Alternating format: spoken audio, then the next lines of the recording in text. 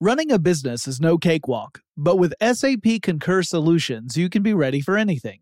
You can manage travel, expenses, and AP all on one platform that's packed with AI and best practices, and that delivers it all through an easy, clear, I can't believe how simple that is experience. So, while not much can be done about that guy who never fails to burn the microwave popcorn and stink up the entire office, with SAP Concur, you can easily handle almost anything else. Take control of your business finances today at Concur.com. That's CONCUR.com. When you think about the future, what kind of technology do you envision? Whatever the future holds, artificial intelligence will undoubtedly be at the heart of it all. Join Graham Class as he hosts Season 2 of Technically Speaking, an Intel podcast, and hear from the minds transforming healthcare, retail, entertainment, personal computing, and more with the help of AI. Tune in every other Tuesday and explore the latest technology that's changing our world today and creating a more accessible tomorrow. Listen to Technically Speaking, an Intel podcast on the iHeartRadio app, Apple Podcasts, or wherever you get your podcasts. The Kakadu plum is an Australian native superfood containing 100 times more vitamin C than oranges. So why have you never heard of it? PR. No one's drinking a Kakadu smoothie? I'm JB Smoove, and that was a full episode of my new podcast, Straightforward, inspired by guaranteed straightforward pricing from AT&T Fiber. Get what you want without the complicated. AT&T Fiber, live like a gigillionaire. Available wherever you get your podcasts. Limited availability in select areas. Visit AT&T.com/hypergig for details. This summer, click into cordless power with Memorial Day savings at the Home Depot. Tackle more than half an acre of grass with the convenience and gas-like power of the Ryobi 40-volt battery-powered mower. And keep your flower beds looking fresh with the 40-volt cordless string trimmer. Then clear leaves and debris with the 40-volt leaf blower. No cords, no gas, no hassle. Click into Memorial Day savings happening now at the Home Depot and on HomeDepot.com. How doers get more done. Get in touch with technology with Tech Stuff from HowStuffWorks.com.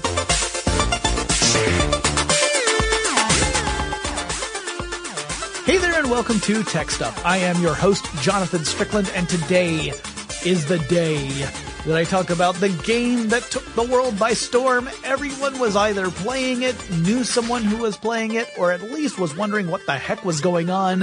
Pokemon Go. It's a thing. It's a big thing. So I want to talk today about where it came from, how it works, where it's going, what are some of the other weird stories around it. You've probably heard quite a few of them already. I'm going to kind of cover a lot of that in today's episode. And yes, I have played Pokemon Go. I am of an age that is over the age of 40, which means that I was too old, or rather, too old's probably the wrong way of putting it. I was not the right age demographic for Pokemon when it first debuted.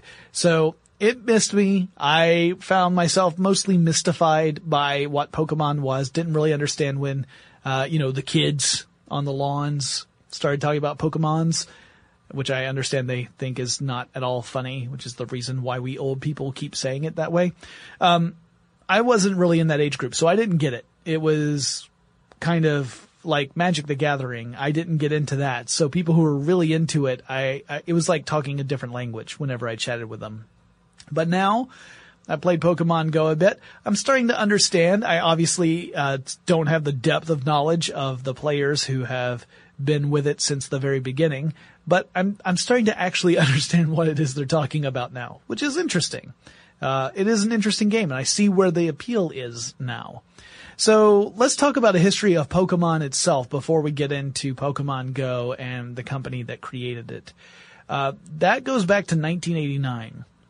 It's when a young man named Satoshi Tajiri came up with an idea that would evolve into Pokemon. Evolution, by the way, plays a big part in the Pokemon universe, but I just happened to have chosen the word evolve there. Tajiri had already founded a video game magazine earlier in the 80s with a couple of friends. That magazine was called Game Freak. And he had even pitched a few ideas to different game companies in the past. He won a competition, I believe, for Sega to pitch a game idea in the early 80s. So he had really loved video games for quite some time, to the point where his academic performance was suffering back when he was in school, and had always been at least wanted to be part of the video game culture and industry.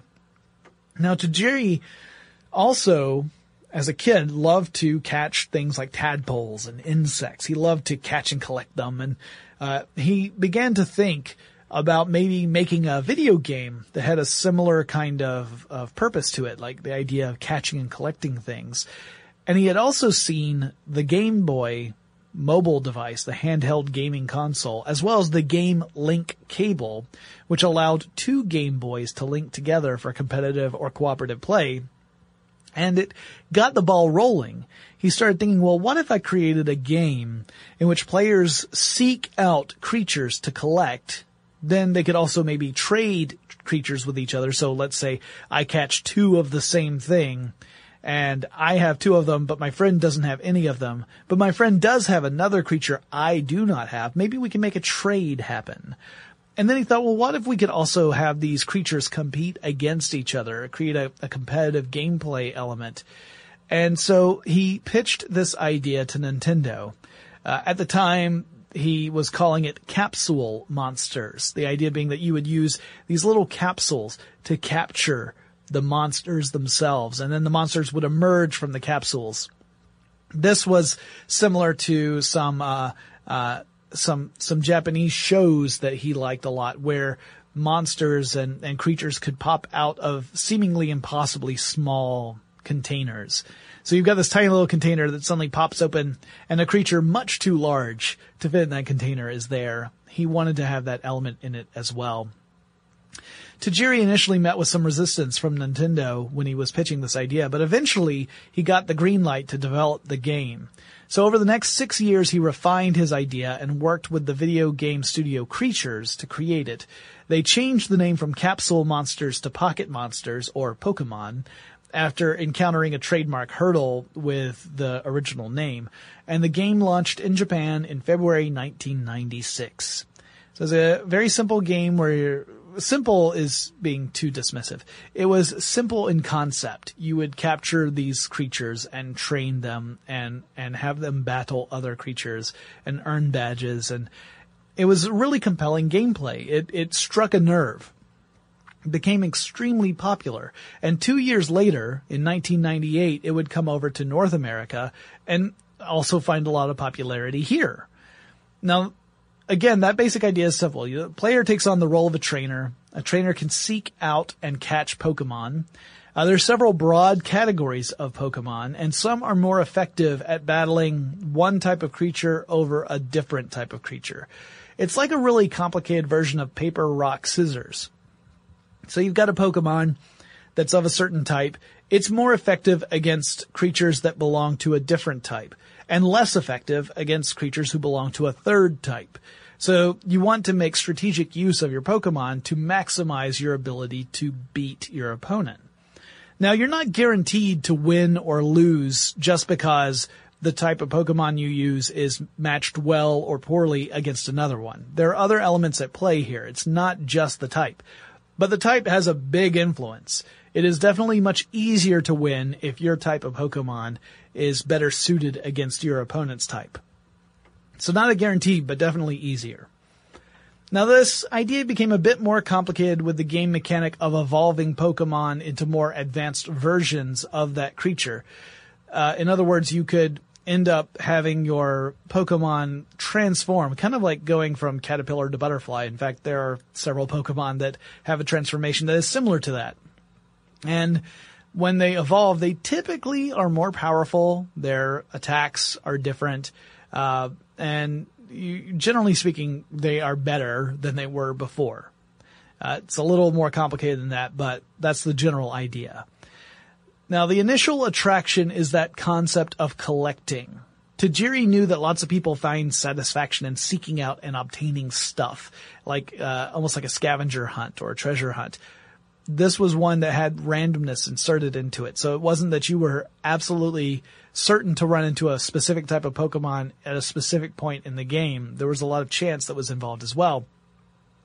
And that led to that phrase that has been associated with Pokemon ever since. Got to catch them all. You had to catch all the different types of Pokemon out there. And in that initial Pokemon game that came out for the Game Boy, or games I should say, there were about 151 of them. 150 of them were published before the game even came out, or announced before the game came out. The 151st, which was Mew, was kept as a secret until after the game came out. And the games were insanely popular. They inspired manga and anime series. They inspired toys. They inspired a trading card game, as well as other merchandise. And there have been multiple games in the series. Typically, later games would add even more Pokemon and more evolutions to the world. So you would get a lot more with the various additional versions of the game that came out. So that's the history of Pokemon in a nutshell, a very short version. Let's talk about the technological foundation for Pokemon Go. So you've got Pokemon that's going like gangbusters. It's incredibly popular across multiple forms of media. It is ripe for a new implementation into a game. Meanwhile, around the same time, you have a technological development and augmented reality that is creating the opportunity for this game. But that opportunity didn't just spontaneously happen. To look at the development of Pokemon Go, you have to look at a company called Keyhole Incorporated. Now, Keyhole started in 2001. It was a private startup company in Silicon Valley, and it had received financial backing from lots of investors. Like Sony was a big investor. Also, a big investor was a venture capital fund that was connected to the CIA, the Central Intelligence Agency. So you probably have heard that Pokemon Go was created by a guy who got funding from the CIA. That's an oversimplification, but the CIA was interested in funding Keyhole. And what was Keyhole doing? They were creating detailed maps with geospatial data incorporated directly into those digital maps. In other words, you would be able to create a digital globe that had an accurate representation of what was in any specific region. And as you got more data about stuff that was in that region, you could add it to the map and make it more accurate. And so you think of like a very accurate local map and then just expand that to be for the entire globe. It was not a small undertaking, but Keyhole went after it. One of their early products was called Earth Viewer, which looked like a primitive version of Google Earth. You probably have seen Google Earth. In fact, it became the basis for Google Earth. The company gained recognition in the early 2000s as news programs ranging from CNN to ABC and CBS were using the software to create visualizations of different cities around the world, particularly for wartime footage. So you'd have this very dramatic look as a camera seemed to zoom in on a virtual globe all the way down to a level where you could see specific buildings. It was very effective in that way, very dramatic, especially for the early 2000s. Now, the CEO for Keyhole Incorporated was a guy named John Hank, who has continued to be a very important part of this entire process. Now, in 2004, Google purchased Keyhole Incorporated for a cool $35 million. Google was busy trying to create the Google Earth product and saw the value of acquiring the Keyhole software and expertise. Now, if you've never used Google Earth, it is an interactive digital globe. You can zoom in as if you're descending in altitude over the Earth. So you can look at it from a view of you're looking at Earth from space, and then you can zoom in closer so you start getting details. And those details originally, as you descend, will be from satellite imagery. As you continue to zoom in, that will give way to images that were created through aerial photography, so you get better detail and definition. And then if you continue to zoom in, you start seeing three-dimensional representations of landmarks and buildings. So, for example, I took a look at a three-dimensional version of the office building we work in, which is at 675 Ponce de Leon Avenue.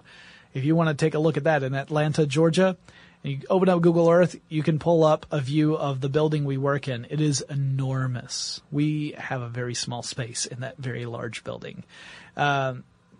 It's not a very small space to us. To us, it's large, but in the context of the building, it's very small. Anyway, you can get these three-dimensional views, so it's like you are virtually at that location. You can even do navigation from one point to another, and it'll be as if you are going through the streets to get from point A to point B, making all the turns necessary.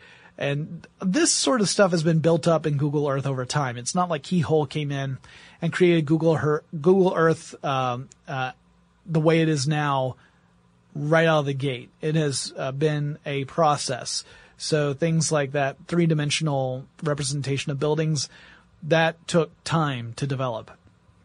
And over the years, Google offered a few different versions of Google Earth, including a commercial version that businesses would pay for in order to incorporate Google Earth capabilities into websites or programs of some sort. So in other words, if you were a company and you were creating a program to show the effects of your business. Maybe you're a construction company and you want to show off some of the buildings that your construction company has built in the past. That might be a good implementation of it. And Google actually sold a commercial product, which these days is free, but at the time you had to pay something like $400 for a copy. So when Keyhole came over, Hank remained on board and continued to work on Google products. In 2010, Hank created a department within Google itself called Niantic. So this was a startup company kind of thing, but it was within Google itself. So it wasn't a separate company. It operated kind of like a company, but under the corporate identity of Google itself. So it's sort of a division/startup. The group took its name from a whaling ship that operated out of San Francisco during the gold rush days. At one point, that ship was dragged onto shore, and eventually it was built over. And Hank said, San Francisco is like this. You've got all these ships that were eventually just kind of incorporated into the landscape of San Francisco or are underneath San Francisco. And he said that gave him the idea that the world around us often has a lot of treasures that are not evident just upon first glance, that, you would have to have this revealed to you. And so he liked the idea of creating technologies that would augment reality so that we could reveal those things to us, or even appear to reveal things that were not actually there. In other words, imagine having an app that can transform the space around you so that it looks like a fantasy medieval setting. That's the sort of stuff that you could do. Or just an app that allows you to walk down a city street and take a look at what it was like a century ago. That's the sort of stuff he was thinking of. Niantic, by the way, is also the name, or at least the anglicized name, of the Nantucket tribe, who are Native Americans that lived in New England. Presumably, I would say that's the source of the whaling ship's name. So Niantic Labs takes its name from a whaling ship, which in turn took its name, I assume at least, from a Native American tribe.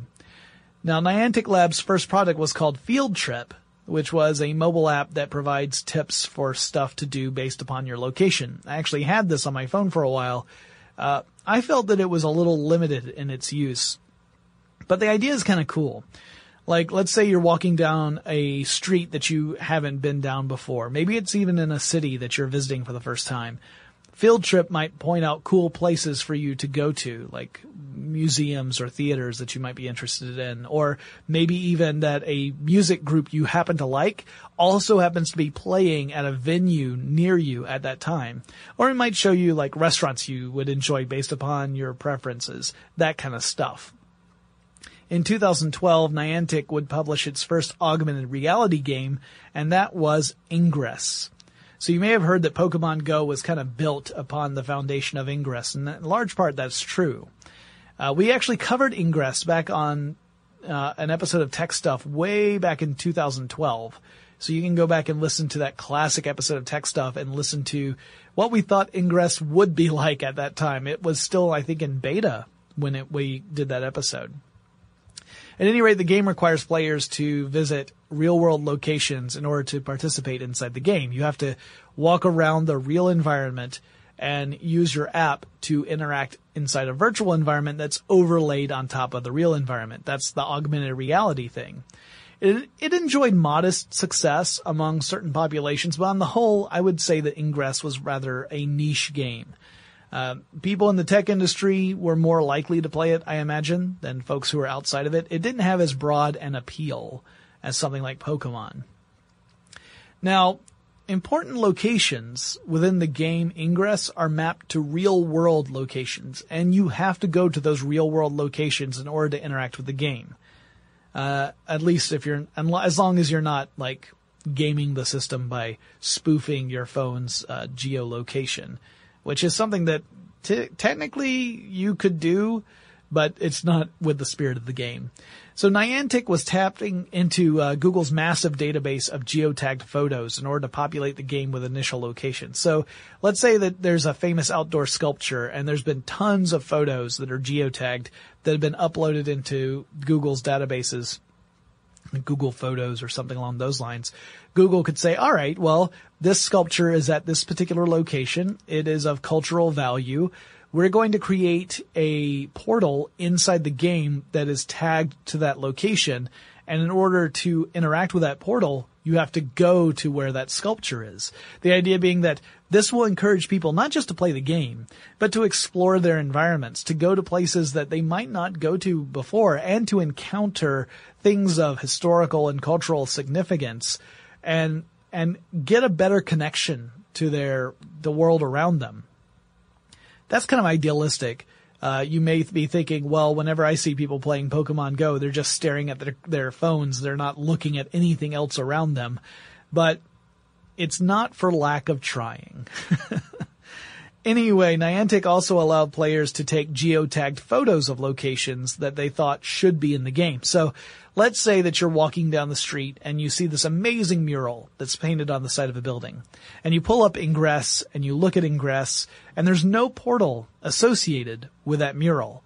And you're thinking, well, that's a shame. This should really be in the game so that people can see it and appreciate it. And also just so it can, be part of the game.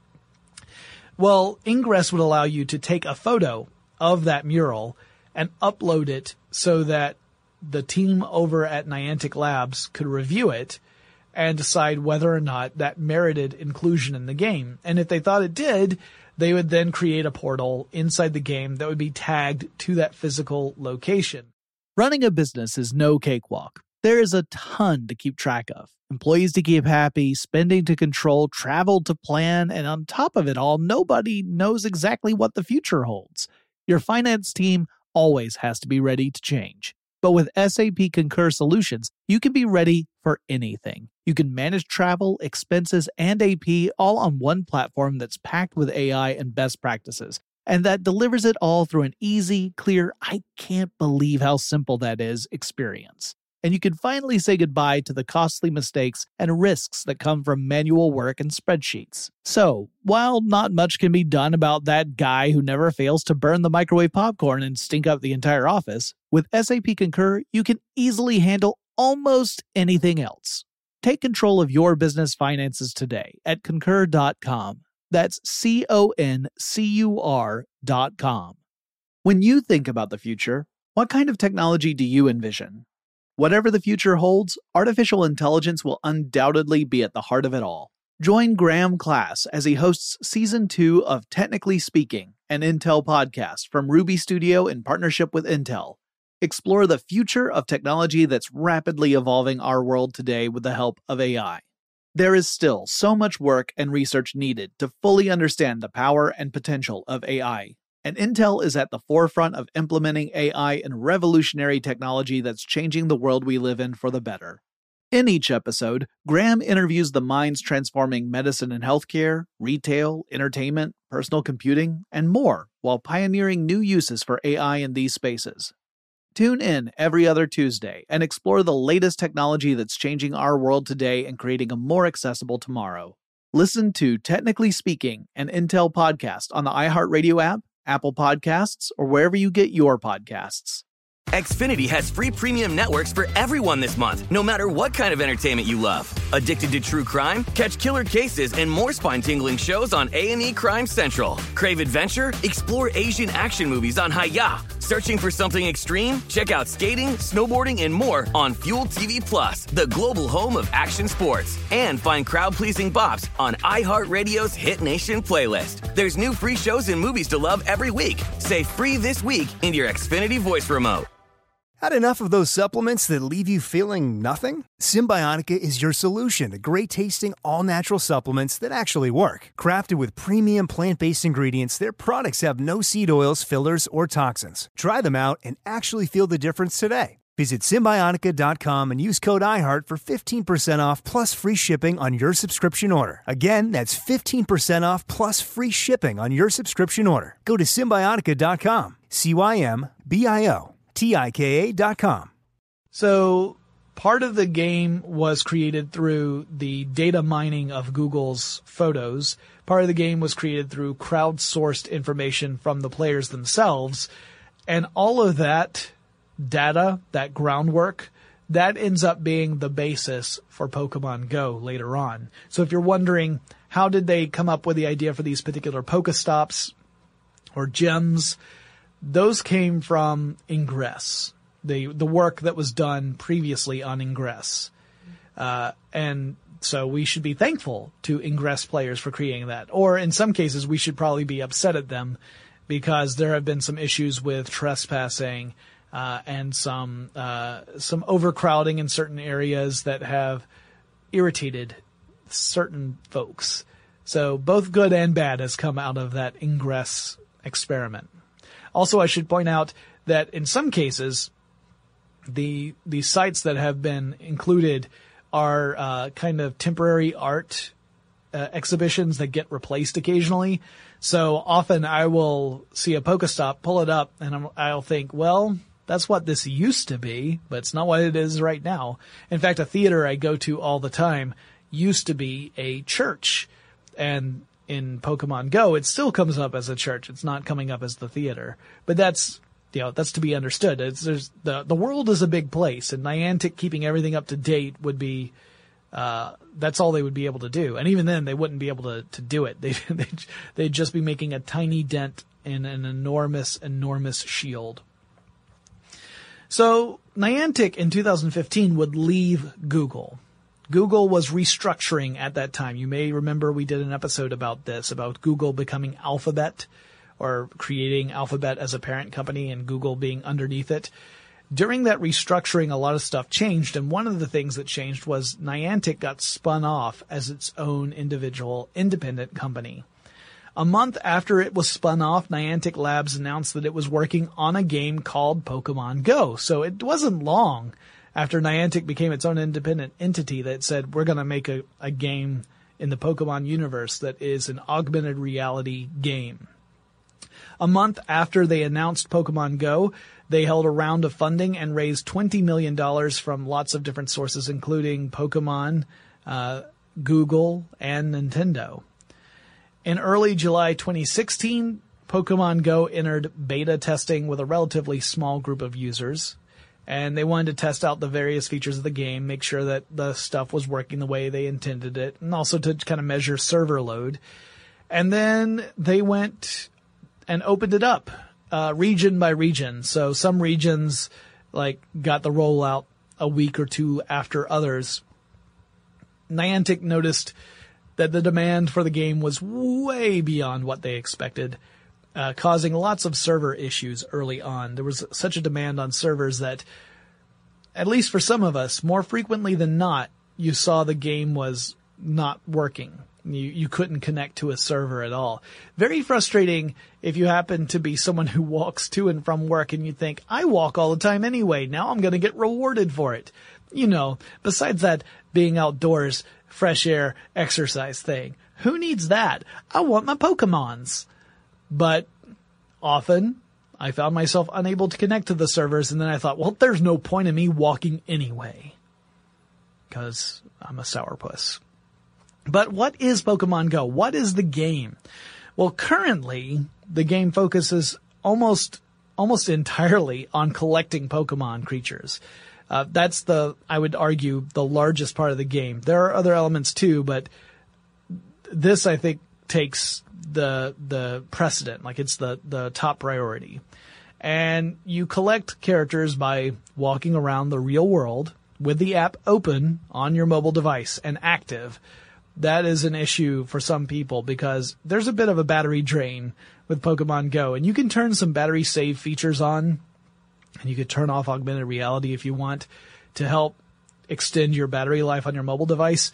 But you have to have the app open and active in order for you to encounter Pokemon and to interact with Pokestops and that kind of stuff.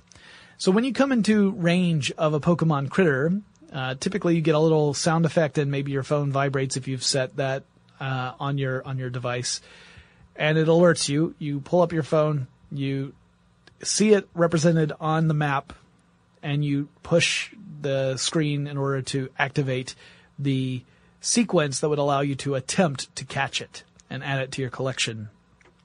If you do collect it and you had never collected one of that Pokemon ever before, you add it to your Pokedex, your lexicon of Pokemon creatures. So you've added it to your Pokedex after you encounter it and capture it for the first time. You get a little bit of an experience bonus with that, so you can level up a little faster if you start encountering new Pokemon. And of course, the more new ones you encounter, the fewer there are left for you to encounter. And that kind of adds into that feeling that you have to go out and find the ones that you have not yet tracked down. Catching a Pokemon in the first place involves swiping a Pokeball. These are those capsules I was talking about that can encapsulate a Pokemon, even though the ball is much smaller than the creature you're using it on typically. In some cases, way smaller if you read up on the various sizes of the monsters. And the ball appears at the bottom of your screen. You swipe your screen so that you throw the ball at the Pokemon. And if your AR mode is turned on, the Pokemon is superimposed on the environment around you. Your phone's camera will be on, and the screen you look at will actually be a video, like it's not like it's recording, but it'll be a live view of whatever the camera's pointed at, and the Pokemon will be superimposed on top of that. If you turn AR mode off, it's just a little cartoon environment. And then either way, you start swiping the ball toward the Pokemon, and the Pokeball needs to hit the monster. There's a little circle that'll appear on the monster, and it'll be a different color depending upon the strength of that Pokemon and how hard it is to catch. So a green circle means a relatively easy catch, and this circle gets smaller until it shrinks down to nothing, and it starts over again at the larger size. If you throw the ball in such a way that it lands in the middle of the circle, you get a bonus. And depending on how big the circle is, the bonus can go higher or lower. Like if it's a smaller circle and you hit the center, you get more points, more bonus experience points. Just because you hit the ball, the Pokemon with the ball doesn't mean you capture it, though. The Pokemon can have an attempt to escape, and if it does, you have to keep on trying. Sometimes it can actually just get away, and you're just left with nothing. It can be kind of tricky to catch some of these Pokemon, even if they are relatively easy, to catch, like if the circle is green, particularly if you're walking a dog, because my dog Tybalt doesn't understand that he needs to be still when an EV is in the area. He hasn't figured that part out yet. So you can actually increase your chances of catching Pokemon within the game by using various items. There are berries that will decrease a Pokemon's desire to escape. There are better Pokeballs that have a better chance of keeping a Pokemon captured. But that's the basic idea, is just collect as many of them as you can. Now, once you collect them, you can also upgrade them. You can spend some points called Stardust and some pieces of in-game currency called candy that are specific to each type of Pokemon. So you can use those points and candy to increase your Pokemon's ability to do more damage in combat or to withstand more damage in combat as well.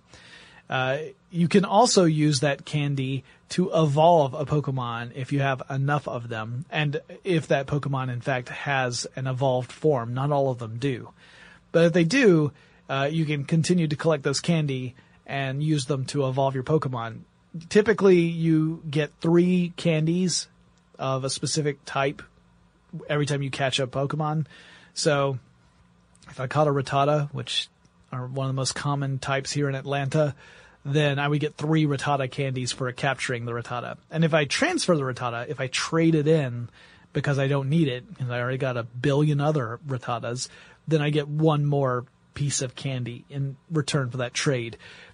If you save up enough pieces of candy, then you can evolve your Rattata to its next form. That's the general idea. And as of this recording, the 151 creatures from the original Pokemon game are the only ones that you can find in Pokemon Go. And also, some of those are legendary and will only be available during special times of the year at specific events or particular locations. So they will be exceedingly rare. It'll be very, you have to be in the right place at the right time, and you have to be lucky to catch them. So for example, in North America, there are 142 of the 151 Pokemon that are available. If you wanted to catch any of the others, you would have to travel to other continents. It's a little complicated. A few players in North America have already caught all of the ones that are available in North America. It is not easy to do. Niantic did have some legendary Pokemon get out in the wild by accident. It was a coding thing. They shouldn't have been there. And some of them were caught. So some people caught legendary Pokemon before it was supposed to officially be possible to do so. So what did Niantic do? They erased them. Those Pokemon are no more. If they were in someone's collection, they are no longer there. And that raised the ire of some players. They said, why are you punishing me for a mistake you made? And Niantic's response was, well, it kind of breaks the game. They're not supposed to be out there, so we erased them. That was a mistake. We're sorry for it, but they're not supposed to be there. Niantic's made a few updates to the game that have upset people. I'll get more into that in a second. Well, one of them I can talk about right now. There used to be an indicator on your screen that would show which Pokemon are closest to you, and there were little tracks that appeared below them, and the tracks were supposed to be an indicator of how close or far away are those Pokemon. And the tracks were supposed to range from 1 to 3. 1 track presumably meaning that it's closer to you, and 3 tracks meaning that you'd have to walk a bit further to find them. But it wasn't really working. All the tracks would show up as 3, or you wouldn't get any change in the number of tracks, so you'd start walking in a direction, but you couldn't tell if you were getting closer or further away from the ones you were looking for. So eventually Niantic removed the tracks entirely. You still have an indicator that shows which Pokemon are in your general area, but you have no way of knowing what direction to go in. Another thing that Niantic removed was the ability of third-party sites to help you track specific Pokemon. There were some third-party applications that would give you a notice saying, hey, there's this particular type of Pokemon at this particular spot that's not too far from you. You should go there and try and catch it. Those capabilities have been removed now, and Niantic has had a lot of backlash from that as well. Their argument was that it kind of allowed people to cheat, that they weren't really going out and exploring the way Niantic had intended the game to cause people to do. Never mind the fact that a lot of people, even when they are out and about and quote-unquote exploring, they're really just looking at their phones and not looking around them. To replenish your supply of Pokeballs, those are the things you're using to catch the Pokemon. I knew it was a matter of time before I said it accidentally without irony, and there you go. But if you wanted to replenish your supply of Pokeballs or other in-game items, one of the ways of doing that is to visit Pokestops. Now, these are associated with those real-world locations that have some sort of cultural or historic significance, like public art or historic sites, landmarks, that sort of thing. These are the same sort of locations that you found the portals in Ingress. It was built on that same foundation. And you would visit these and spin a little graphic in your app, and that would generate the items that you would collect. So if you are in an area that has a lot of these places, it's pretty easy to very quickly fill up your inventory with all those items. If you aren't in an area that has a lot of those locations, it gets pretty frustrating pretty quickly. And there are other items in the game that do things like increase the number of monsters you'll encounter within a certain amount of time or in a certain area, or the amount of experience you gain for each in-game action you take. Little things that tweak the experience of the game. And of course, as you play, your character levels up. Once you hit level 5, you can pick one of 3 teams. They are Team Instinct, Valor, and Mystic. I'm Team Mystic, if you must know. Go Blue. The teams really only come into play when the game's other mechanic pops up. That's gym battles. Gym as in G-Y-M.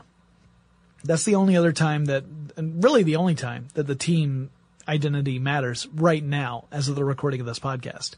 So at certain real-world locations, there are Pokemon gyms. Sometimes they're actually associated with real gyms. One of the ones that's close to my neck of the woods is at a yoga studio. So it's kind of funny to see people fiercely competing outside of a place where other folks are saying namaste in very hushed and relaxed tones. Anyway, if a gem is unclaimed, it shows up as gray, and you can claim it on behalf of your team, whichever team you have chosen. And then you would choose a Pokemon from your collection to guard the gem and hold it. Holding a gem for a certain length of time will start to get you prizes.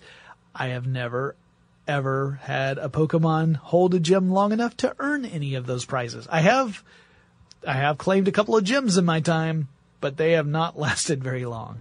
So if a gem is already owned by another team, it'll show up in that team's color. You can battle for control of that gem. And the opponent will be an AI-controlled version of whatever Pokemon the gym owner chose to guard that spot. You will have 6 Pokemon to try and take the gem. And there can be more than one guard, so you might spend all of your 6 guys defeating one guard, and then a second guard shows up and wipes you out. You'll still get experience for defeating the first one, but you are kind of stuck. You know, you won't win the gem. You win the battle, but not the war, in other words. If you do win the gem, then you designate which of your Pokemon will stay there and guard the spot so that other people can't just take it away. And if you come across a gem that's already owned by your team, you can train your monsters. You still have to defeat the one that's in that place, and maybe even take its place and beef up the defense of that gem. But you aren't wresting control for your team. Your team already has control of that one. Oh, and then there are the eggs. Once in a while, you'll find an egg, and you can place an egg in an incubator. You have one incubator automatically that has an unlimited number of uses, and then you can find or buy other incubators that have a limited number. So you can put one egg in an incubator at a time, and eggs will hatch when you hit a specific distance. So that'll depend upon the egg. There are 2-kilometer eggs, 5-kilometer eggs, 10-kilometer eggs, that kind of thing.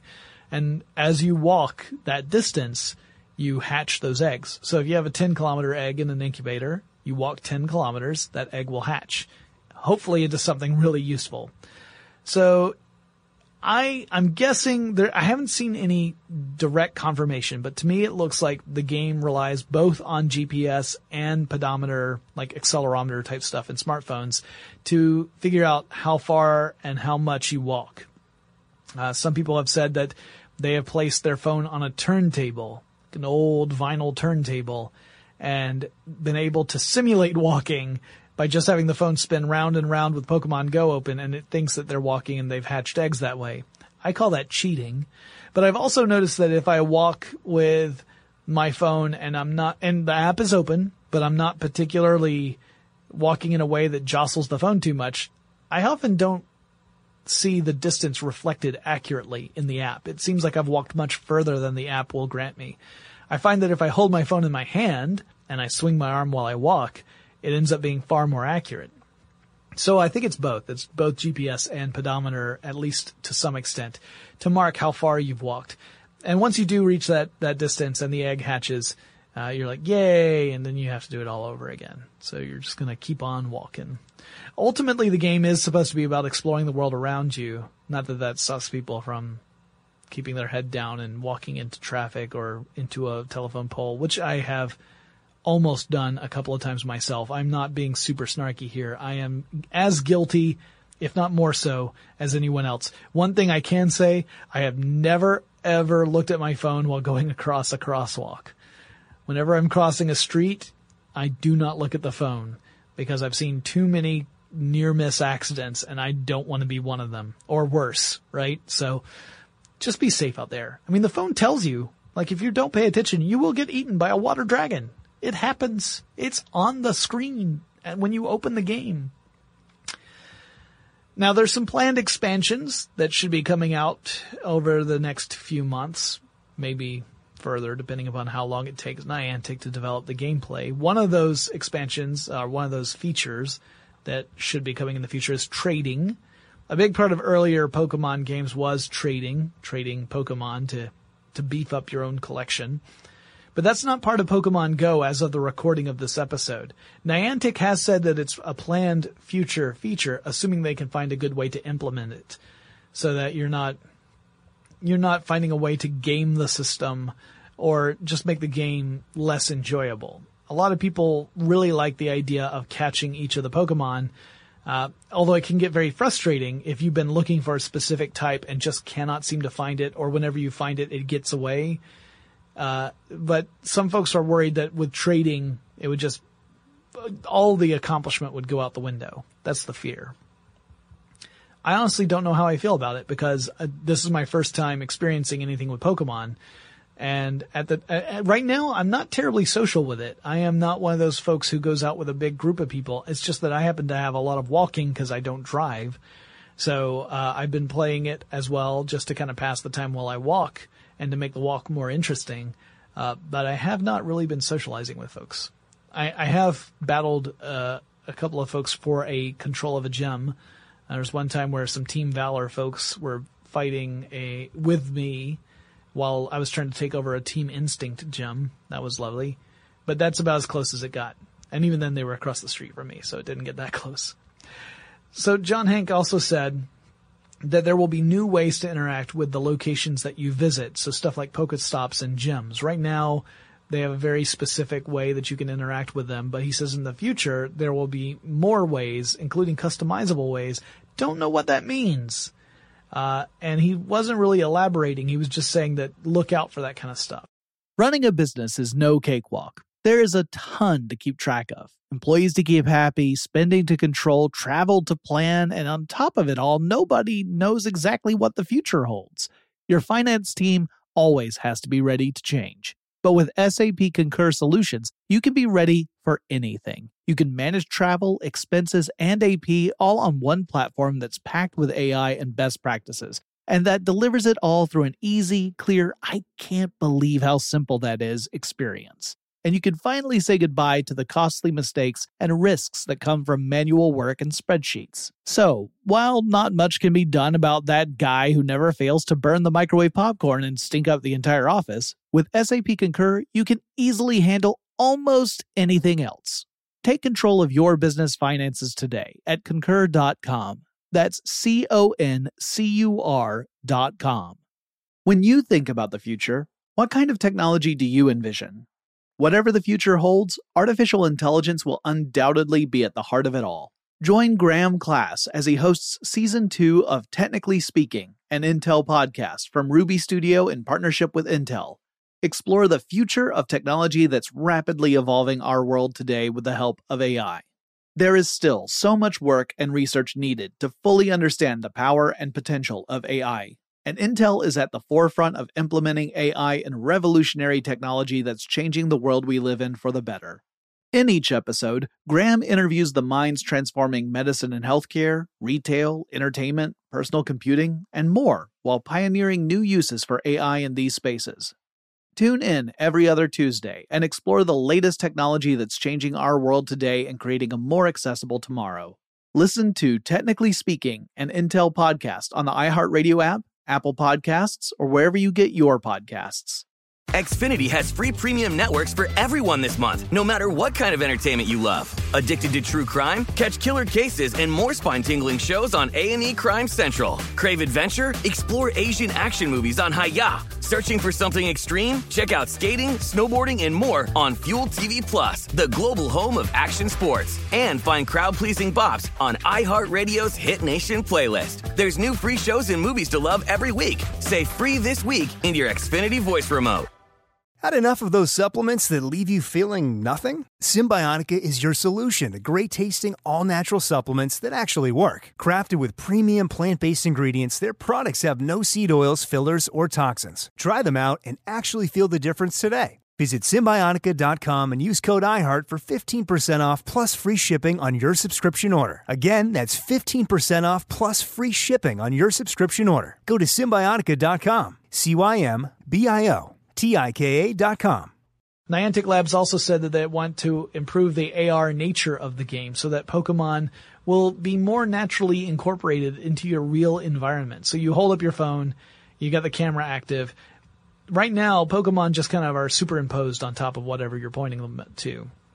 But in the future, they would like to use some machine learning and artificial intelligence so that the Pokemon can interact in the environment in a way that makes sense. Like they might be walking down the sidewalk or sitting on a park bench or trying to cross a busy street. It could be any of those things. And they want to be able to use augmented reality to enhance that. No telling on when that might happen. Or, it may be one of those things that is gradually improved upon, and it's hard to define exactly when things changed. Now, you might wonder, how does this game make money? Where's the angle? Where's the money coming from? And the answer to that is microtransactions. This is where you make small purchases within a game. The game itself is free, but if you want to accelerate the development of your character or get certain items without having to visit Pokestops, this is the way you could do it. And essentially what you do is you spend real money to buy in-game currency and use that in-game currency to purchase in-game items. So let's say you need to replenish your supply of Pokeballs. You could spend real money to buy coins within the game and then use those coins to buy the Pokeballs and not have to go to a dozen Pokestops instead. So it's not a pay to win the way some other games are, but it definitely can help you get an advantage. Since you can't actually play against other players, you cannot do a battle between two players as of yet. No telling if that will come out in the future, but you can't do it right now. It might be one of those things where people aren't going to be too up in arms about microtransactions, because why get upset if your enjoyment of the game isn't dependent upon trying to beat someone else and that person can't get an unfair advantage just by spending more money? Microtransactions make a lot of sense. Once you get to a point where you do have truly competitive head-to-head play, if there's an advantage by spending money on items within a game, it breaks the game pretty quickly, because people will point out, well, this isn't fair because I don't have enough money to play this game the way everyone else is playing it, so I'm always going to be last, and that's not fun. Games don't survive if they take that model, in my experience. They might survive among a small elite few who will continue to play the game, but everyone else will just get sick of it and leave. So how much money does Pokemon Go make? Well, we don't really have a full understanding of that. It's not like it's revealed and made public information. But according to Techno Buffalo, as of August 4th, 2016, it had earned $160 million in revenue. I don't know if that's like verifiable information, but $160 million in that short amount of time is pretty impressive. Beyond that, it had boosted the market value of Nintendo briefly to the tune of more than $7 billion. However, then Nintendo came out and said, hey, we didn't really have anything to do with Pokemon Go, and then its market value dropped significantly. But it's interesting that something as simple as an AR smartphone app could have had that significant of an impact on a company's market value. Also, kudos to Nintendo for coming up and saying, hey, don't make such big assumptions because that could, in the long term, hurt our company. It was the responsible thing to do. Probably not the easiest thing to do when you look at your company and say, wow, we are worth $7 billion more today. We need to address that. That probably was not easy. The average usage time for Pokemon Go players, according to Sensor Tower, is around 26 minutes and 5 seconds per day, which doesn't sound like a lot maybe, but keep in mind that Facebook, which is one of the real time sucks out there, is on average 22 minutes, 46 seconds of daily use for the average user. So people are using Pokemon Go longer per day than they are Facebook. That's pretty powerful stuff. I mean, if you are able to show that to an investor, then that is going to get a lot of attention. So $160 million is nothing to sneeze at, especially when you consider that, they raised that $20 million in funding before they started to develop the game. Not a bad start at all. So beyond those microtransactions, what kind of impact, and beyond the brief but impressive inflation of Nintendo's market value, what impact has the game had? A lot. There are a ton of users out there. You probably have heard that the number of daily users quickly outstripped things like Twitter and Tinder, very, very popular apps. As the game continued to get rolled out across the world, that number changed even more in Pokemon Go's favor. So it was one of those games that got a lot of people curious, even folks who were completely unfamiliar with Pokemon. And I was not completely unfamiliar, I'd put myself more in that category than anything else. Those folks got into the game. I'm proof of it. I had never played any other Pokemon game, but I'm playing Pokemon Go and I'm enjoying it. All the way down to the folks who are hardcore Pokemon fans. They're really into the game too, to some extent. I mean, obviously every individual is different. There may be some hardcore fans who are like, I refuse to play this game because it is not reflective of the Pokemon I love. Perfectly legitimate for that person. Not going to argue it. But at any rate, there is a huge, huge amount of Pokemon players out there. That means that while there are some great stories about Pokemon, there's some bad ones too. On the great side, you may have heard stories like a police officer coming up and asking why people are gathering in a location, being told about Pokemon, and then downloading the game and joining in. That's a great story. Stories that aren't so great might be that a teenager is playing Pokemon Go, and then as they're playing the game, they happen to encounter a dead body. That happened back in July of 2016. So not long after the game started, there was an issue where a teenage lady was playing Pokemon Go around Big Wind River, and as what she was playing, she spotted something unusual near the riverbank, and that unusual thing ended up being a body. She actually didn't notice it right away, according to the news reports. She said that she was only paying attention to her phone and where she was walking, didn't even notice the body until she was practically right next to it.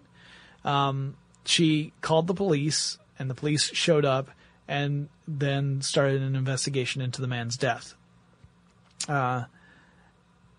So that was, pretty dramatic, and I'm guessing a fairly traumatizing event. I don't know how I would have felt about that, but that's just one of the negative stories from Pokemon. Another one, which is a little concerning, was that armed muggers were using Pokemon Go in order to find victims. So I mentioned earlier that there are items within Pokemon Go to increase your chances of encountering Pokemon. One of those things is called a lure. An allure is something you can associate with a Pokestop. You can add a lure to a Pokestop, and that Pokestop will attract more Pokemon monsters for the duration of half an hour. And this is effective for anyone in the game. It's not just the person who set the lure. Anyone in the game can benefit from this. So imagine you're a mugger and there's a Pokestop that's in a fairly secluded area, maybe an area that doesn't tend to get a lot of traffic. Maybe it's late at night. And you set a lure to that Pokestop and you start waiting. And you wait for people to show up, and then if people show up and there's not a lot of them and they look like they got some cash on them, you mug them and you take their money. I would argue that is not a smart move. First of all, committing crime is never a smart move. Period. Crime doesn't pay, kids. But I would, knowing the way technology works, if you're using your phone, if you've got a phone, you've got the game on your phone, it's registered to you in some way, and then you add a lure. My guess is that on the server side, on Pokemon Go, they could probably figure out who set that lure and thus give police at least a lead to work with. So if you got mugged at a particular Pokestop at a particular time, you might be able to work backwards and say, well, at that time, the lure was set by so-and-so. Let's go and ask so-and-so some pretty tough questions. So in other words, it would make way more sense if you're a mugger to find places that already have lures and not set them yourself. Not that you should do that. You totally shouldn't. But don't set lures. You're just going to get caught. Wow. I'm not advocating mugging at all, by the way. Honestly, if I were you guys and I was playing Pokemon Go late at night, I would definitely be doing so with a big group of people because you never know what kind of folks you'll encounter. Yeah, this is an issue, though, because you could create this beacon, this literal beacon within the game, and lure people to go there. Not just Pokemon, but actual players. So be aware of your surroundings. Be aware of what is going on. Don't just take it as a sign that someone has really been nice in that spot. It could be that there are people who are willing to prey upon the less fortunate or the less observant. I honestly think that this is, obviously a rare occurrence, not something that happens that frequently. But one thing we have seen that has happened fairly frequently is that players have used the game to, or have, while playing the game, have gone to places that perhaps they shouldn't have. Places that maybe have a certain reverence associated with them that is interrupted by people staring at phones and tromping all over the place, like Arlington National Cemetery or the Holocaust Museum. Places that definitely have cultural or historical or both significance and are important, and places that people really should go to and experience, but perhaps not while holding a phone and trying to play a game where they're trying to catch a little rat-like creature. It shows a lack of awareness and respect, and it also means that people who are at those places and are trying to either have a meaningful moment or they're soaking it in, they're there for the site itself, not for a game. It can come across at best as distracting and at worst as being disrespectful. So that has been an issue in multiple places. I think this is one that could very easily be solved, and in fact I've heard about Niantic Labs taking steps on this already. There's a thing you can do called geofencing. Geofencing is just when you designate a specific area, mark it with like a set of coordinates, several sets of coordinates, and you define a region and say, all right, that region is just off limits. There are apps that use geofencing so that the apps will not work within those limits.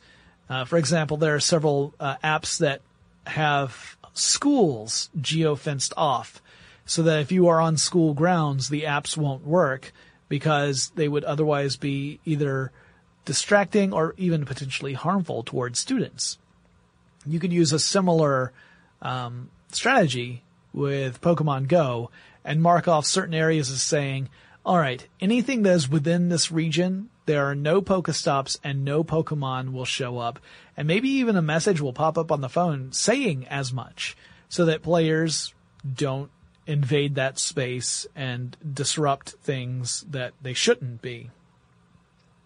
That's something that is entirely possible. And keep in mind, again, a lot of these places were created by Ingress players. But when Ingress Ingress still is a thing. But with Ingress players, it was a much smaller number overall than there are Pokemon Go players. So you might have an occasional Ingress player coming into one of these spaces and perhaps no one notices because it's like one person every couple of weeks maybe.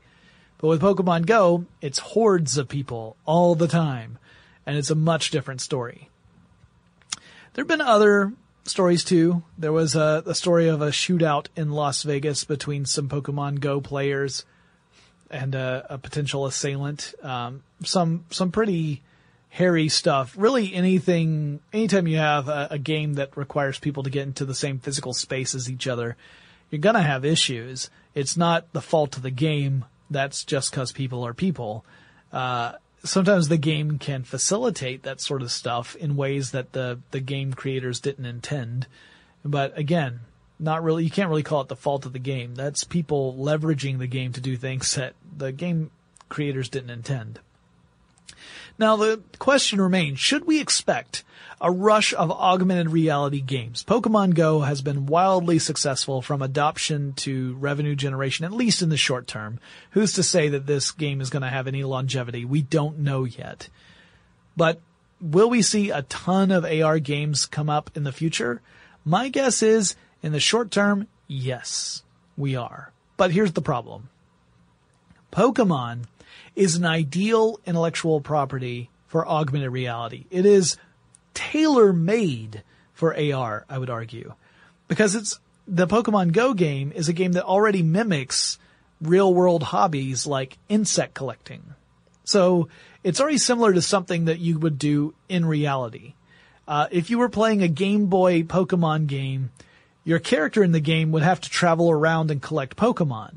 So translating that game element from the Game Boy version to a real world version, not that difficult. You're still moving around places, physical locations, to capture Pokemon.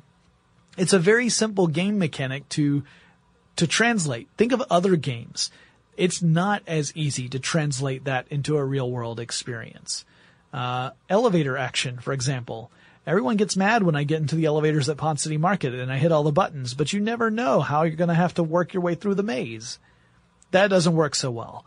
So certain games like Pokemon are ideal for augmented reality. In fact, again, I'd argue Pokemon is pretty much the perfect title for this. Niantic could not have hit upon a better idea. They didn't have to shoehorn the traditional gameplay into a different but related real-world version of the gameplay. It was a perfect translation in the sense of the point where you're going around collecting things. You could argue that the game is far from perfect, especially since there's such limited gameplay right now between collecting and gym battles. But the collecting part, I think they got right, honestly. And Pokemon had a huge player base already, right? Like Ingress did not have the benefit of a pre-existing player base. Niantic had to convince people to play Ingress, but while Ingress taps into some pretty traditional science fiction themes, there wasn't a pre-existing world. It wasn't like they could go to a community and say, hey, you know that game you love? Well, now here's an AR version of it, because it was all new. Pokemon, there was a huge pre-existing audience. Not only was there a huge audience, that audience, when they were kids playing Pokemon for the first time in the 90s, they now are adults with disposable income and smartphones. So they have the money to own the material needed to play Pokemon Go. And Niantic Labs could bank on both novelty, the novelty of playing an AR game, and nostalgia of this game that people loved when they were kids. It was a double whammy. Perfect storm for popularity. It's no shock that it got so popular so fast. In fact, people who are asking, like, how can people be so interested in playing this game? I turned to them and said, are you blind? Not that you should be interested, but do you not understand how popular Pokemon was back in the 90s? That the people who played Pokemon back in the 90s are now older and have smartphones, and it's augmented reality. It's a new discipline that people have had very limited exposure to. How could it not be popular? Obviously it was going to be popular. If I had had an opportunity to be on the ground floor of investing in Pokemon Go, I absolutely would have done it, because it would have been very hard for it to mess up. That's not to say that it's going to have longevity, but it would have been hard to mess up the launch unless the game was just completely unplayable. And you could argue that in those first few days where the servers were having so much trouble, it often was. Now, I'm guessing there's going to be a lot more games coming out in the augmented reality space, but they're going to have a hard time of it because, again, they're not going to necessarily be positioned the way Pokemon Go was. You can come up with an amazing game. There's a phenomenal application of augmented reality, but unless you also have that audience to tap into, it means you have to convince people, hey, you want to try this new thing. It's also augmented reality. It's not based on an IP you love, but it's going to be an amazing experience. That's going to attract a smaller fan base. Or you're going to end up running into the danger of having a game that is based on a beloved IP, but people are just going to say, oh, this is just Pokemon Go, but for Transformers or Lego or some other type of toy or IP. So I think we are going to see a lot more AR. Typically in technology, if we see something is successful, copycats come out of the woodwork before long. But I don't know that any of them are going to have a good chance at real success compared to what Pokemon Go has already had. Not unless someone comes up with a really innovative, cool, compelling use of augmented reality. And that could happen. But I think we're going to see a lot more copycats in the near future. Let's find out, shall we? Guys, that is our episode on Pokemon Go. If you have enjoyed this episode and you have your own Pokemon Go stories, I want to hear them. If you found something really funny, or you just you noticed something unusual about the game, or maybe even you just have your own perspective on augmented reality, let me know. Or if you have any suggestions for future episodes of Tech Stuff, or people that I should have on the show, either as a guest to interview or a guest host for an episode, send me a message. Email is techstuff@howstuffworks.com, or drop me a line on Twitter or Facebook. The handle at both of those is TechStuffHSW. And I'll talk to you again really soon.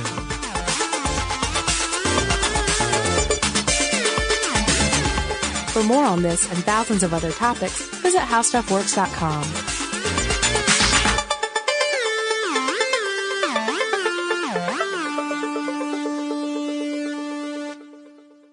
Running a business is no cakewalk, but with SAP Concur Solutions, you can be ready for anything. You can manage travel, expenses, and AP all on one platform that's packed with AI and best practices, and that delivers it all through an easy, clear, I can't believe how simple that is experience. So, while not much can be done about that guy who never fails to burn the microwave popcorn and stink up the entire office, with SAP Concur, you can easily handle almost anything else. Take control of your business finances today at Concur.com. That's CONCUR.com. Managing your diabetes just got easier. The powerful new Dexcom G7 lets you see your glucose numbers on your compatible watch and phone without finger sticks. And because Dexcom G7 is the most accurate CGM system, you can be confident in your food, exercise, and medication decisions. And all those decisions can lead to big results, like more time in range and lower A1C. Get started at Dexcom.com. Dexcom data on file 2023. If your glucose alerts and readings from the G7 do not match symptoms or expectations, use a blood glucose meter to make diabetes treatment decisions. For a list of compatible devices, visit Dexcom.com/compatibility. Xfinity has free premium networks for everyone this month, no matter what kind of entertainment you love. Addicted to true crime? Catch killer cases and more spine-tingling shows on A&E Crime Central. Crave adventure? Explore Asian action movies on Hi-YAH. Searching for something extreme? Check out skating, snowboarding, and more on Fuel TV Plus, the global home of action sports. And find crowd-pleasing bops on iHeartRadio's Hit Nation playlist. There's new free shows and movies to love every week. Say free this week in your Xfinity voice remote. Hi, I'm Michael Rappaport. And I'm Kibi Rappaport. And together we're hosting Rappaport's Reality Podcast. We have a passion for reality TV, and we're inviting you into our living room. We're dissecting the drama, and we're giving praise to the single greatest form of entertainment on television today. That is right. Reality TV is the greatest form of entertainment on television today. Listen to Rappaport's Reality with me, Kibi Rappaport. And me, Michael Rappaport, on the iHeartRadio app, Apple Podcast, or wherever you get your podcast.